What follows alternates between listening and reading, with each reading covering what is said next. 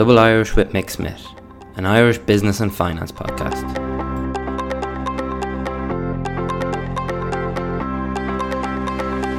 Is the customer always right? No, the customer is nearly always wrong.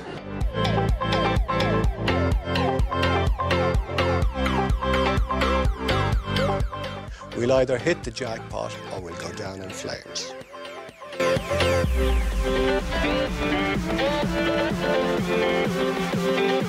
Here you go, boss.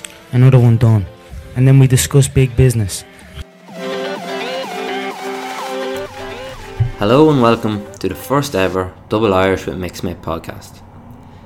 This programme is dedicated to Irish commerce. Throughout, I will discuss a vast range of topics from startup culture to office soft skills, finance, macroeconomics and much more. I will look to engage with some of the country's business leaders, young professionals and academics. But without further ado, let me introduce the first show. Later on, I will have what will be a running segment on the show called the Isaac Digest. The Isaac Digest is a weekly review of the companies on the Isaac Stock Exchange and how they got on over the last 5 days. I will also discuss why I started the podcast and what I hope to achieve with the podcast. However, the main part of this episode is an interview I did with Eagle Alpha CEO Mr. Emmett Kilduff. Emmett founded his company Eagle Alpha in 2012. Eagle Alpha provides alternative data services to the asset management industry.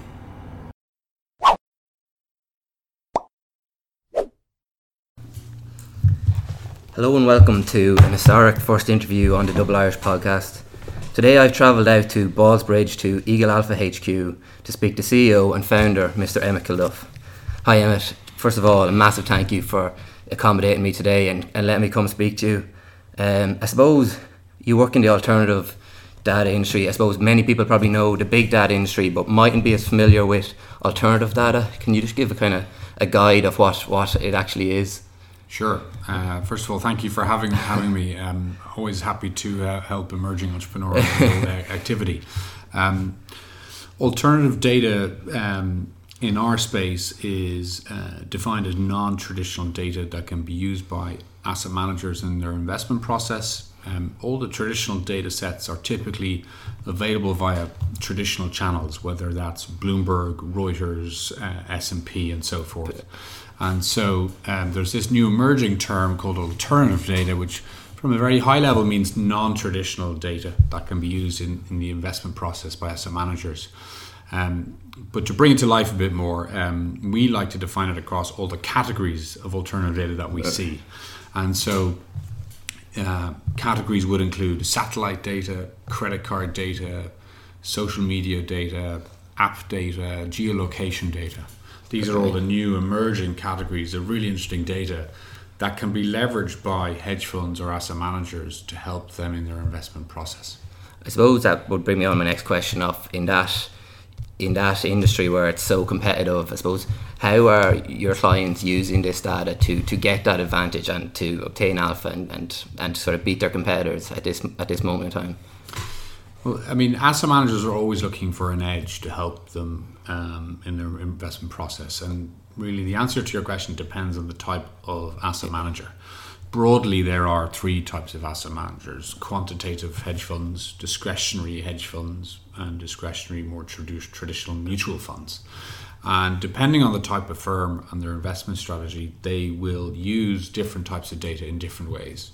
So if I give you an example of for each of those, quantitative funds like data sets with long histories that are related to hundreds or thousands of tickers or stocks, and they plug those data sets into their black box models, and the models tell them whether to add that data set, whether it's incremental to their investment strategy. That's quite sophisticated use of data.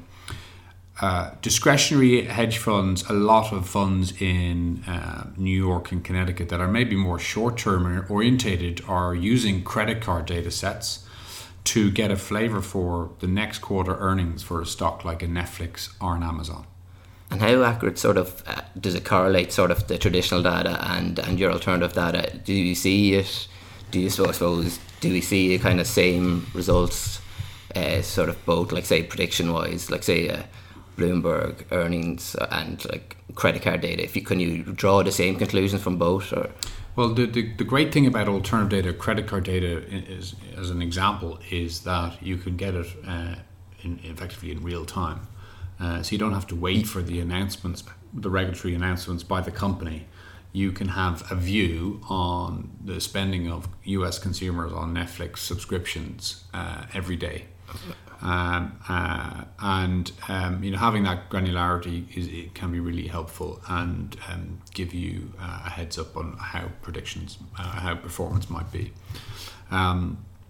But that's an example of how maybe shorter term hedge funds use it. There's lots of other hedge funds that are longer term focused, despite what the press might say. And then clearly on the mutual fund side, a lot of those clients that we have are much more longer term orientated. So as an example, a big mutual fund, the one thing they've asked us for is, what do US consumers think of Nike footwear versus Adidas footwear? And how can lots of different types of alternative data or tools help us think about just that research question? And that is all they want to know, and that's the key to their research question, which will, is key to their investment process and so on. And so I suppose geographically, where would most of your clients be coming from? Is it the US or is it London or here? Yeah, I think it's probably, if you did a pie chart of location of asset managers globally, it's probably similar to that, if not more binary. 95% of our clients are in the States. They are the most innovative asset managers globally. They get big data or alternative data, whatever you'd like to call it, more than we do on this side of the pond. So geographically, yes, it's the US are leading the way. London and the rest of EMEA would come next, and then APAC, Asia Pacific, would follow EMEA, would lag EMEA. I suppose my next question is, how did you get into alternative? I know you're kind of an alumni of the Canary Wharf investment banking world. I suppose, how did you make the move from that to providing alternative data services? I go back to many years ago. I always wanted to be a technology entrepreneur. My father was a technology entrepreneur, so I grew up with that sort of entrepreneurial desire and instinct in my blood. But I was given very good advice in college, which was to go learn how the world works first before you place your bets, which is exactly what I did. I did a master's in internet in the Michael Smurfit Graduate School back in 1999-2000, when the internet was a major thing. And I heard about a technology banker called Frank Quattrone, who was working for Credit Suisse at the time, and he was doing all the tech IPOs, and I just had to be part of that. And so I joined Credit Suisse in May 2000, floated the Carphone warehouse, worked on River Deep deals and so on. And so what was fascinating over the years in working in investment banking was bringing these companies to the stock exchange, but also getting inspired by these entrepreneurs and CEOs who were leading serious companies. And so I was always looking to jump ship from investment banks. And eventually, when I was working at Morgan Stanley, I got the inspiration. And Morgan Stanley were the first investment bank to incorporate big data work within their research department. And that's through a team called AlphaWise. And it was the output from the AlphaWise team that really inspired me to set up Eagle Alpha. I started to see that content maybe 6 or 7 years ago, which is relatively early in terms of thinking about big data for asset managers. And I left Morgan Stanley in 2012 with that inspiration, incorporated Eagle Alpha in September 2012, and here we are nearly 4.5 years later. Enjoying every step. Yeah, look, it's high risk, high reward. Yeah. It's what I've always dreamt of doing, building a successful company, and we're well on our way. I suppose one of the big successes you have is like any company is getting funding, and that's something you have had good success. I think $6 million was what I saw on your website. How has that process been, or was it difficult? Or I guess I spent my whole career before you get off for raising money, whether that's at Credit Suisse or Morgan Stanley. So I have a fair understanding as to how to raise money. Raising business angel level money is really difficult, though. You have to burn a lot of rubber around the streets of London, Hong Kong, and Dublin in order to get checks from people. We decided to get money from just people with money for money's sake. Our objective was to get money from people that can contribute to the business. So most of our investors are people that have worked at investment banks or asset managers. And have that expertise to provide to the company.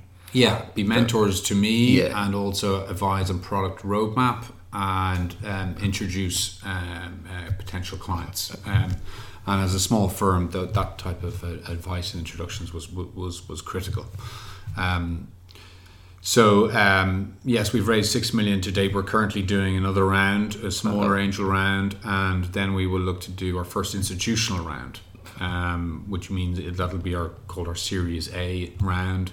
And we'll look to start that in next month. Oh wow!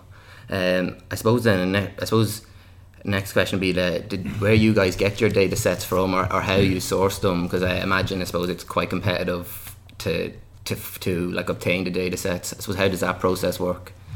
Yeah, so some asset managers have dedicated data procurement teams. But the overwhelming majority of them don't, and so we have our own data procurement team, and they act in the same way that they would do if they were internal in an asset management firm.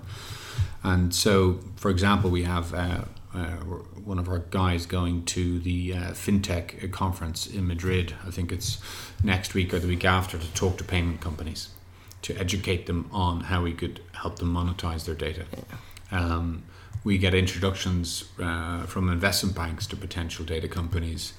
Now that we've been mentioned in a Citi and a JP Morgan paper on alternative data, we're getting incomings direct saying, educate us on how data can be monetized amongst asset managers.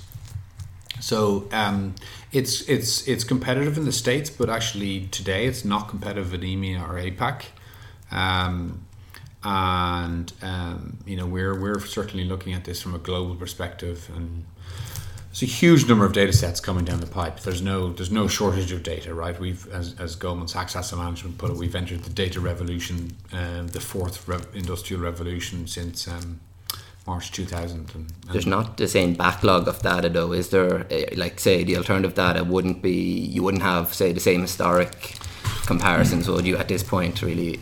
I think that's absolutely fair observation. I think if you look at the 24 categories of alternative data, there are some that are clearly relatively new, I guess, like social media, certain forms of social media. Another category, like trade shipping data, there is good history. Or lots of clients leverage Google data to build signals and indicators, and of course Google's had a lot of data for at least 10 years. It is unlike traditional data sets where you can get economic data sets that go back 50 years. That's definitely not the world we live in. We're a younger, emerging space. But there is a variety ranging from a lot to 2 in the 2 to 3 year historic range. But there are data sets that are 10 years, and they're the types of data sets, especially that the quantitative funds want, because they need the history to be able to do their testing.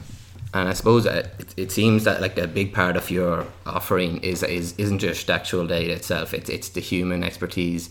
So I suppose, what sort of people would you look to hire, and I suppose what sort of people, what are their roles in providing that value to their clients?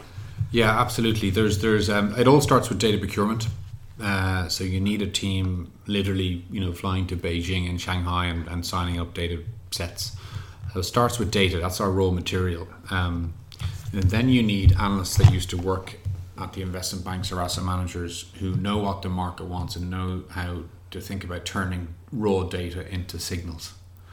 And in between, then you need data scientists that have quantitative skill set and machine learning type skill sets, as well as engineers to build the tools.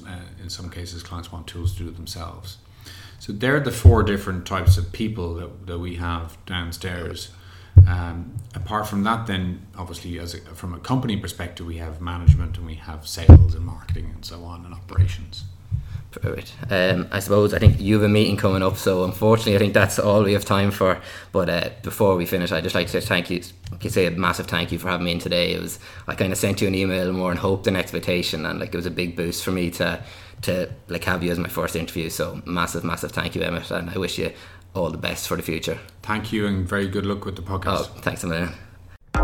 The ISAC Digest, a weekly review of the Irish stock market.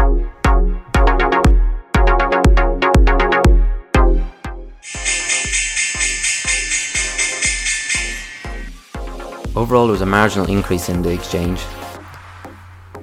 Hibernia Ria plc rose by over 8% during the week as it makes dividend plans.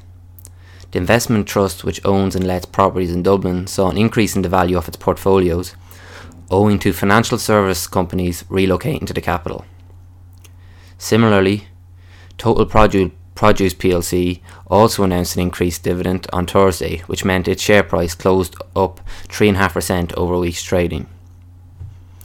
At the start of the week, building materials group Kingspan saw a notable decline owing to a shortage of a key resource for its insulation business. However, the Cavan-based company did rally towards the end of the week. Banking stocks such as AIB and Bank of Ireland traded up during the week in line with other European banks. And finally, Ryanair CEO Michael O'Leary during the week announced that the airline would carry an additional 10 million passengers this year. The market responded in kind with a 6% increase in the share price over the week, with the budget airline hitting a record high in trading on Friday. That was your ISAC Digest for the week ending the 26th of May 2017.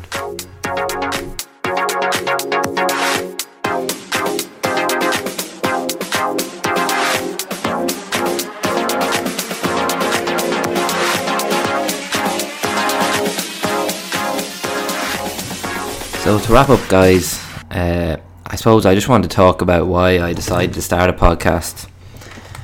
First of all, if you stayed this long into the podcast, thank you for listening.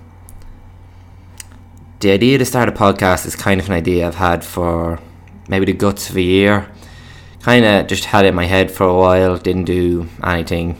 Then eventually kind of said it to a few friends who encouraged me, and here I am. I have no experience of producing audio content or anything like that, so please bear with me while I get my bearings and get that initial learning curve. I suppose just how to there's a lot that goes into a podcast, as in how to use the equipment, how to use software, getting comfortable speaking to the mic, getting comfortable asking for questions. There's a lot of new skills I'm trying to acquire here in a fairly short period of time, so again, just your patience on that will be much appreciated. I'm on various social medias. The Twitter for the podcast is @IrishMS. If you'd like to contact me or you'd like to come onto the show or anything, you can email doubleirishwithmicksmith@gmail.com. I'll also be putting it up. I'll also be posting the podcast on my LinkedIn. And then SoundCloud will be the main platform, so it's just Double Irish with Mick Smith on SoundCloud. Hopefully you'll come back and listen to future content, and again, just thanks for listening.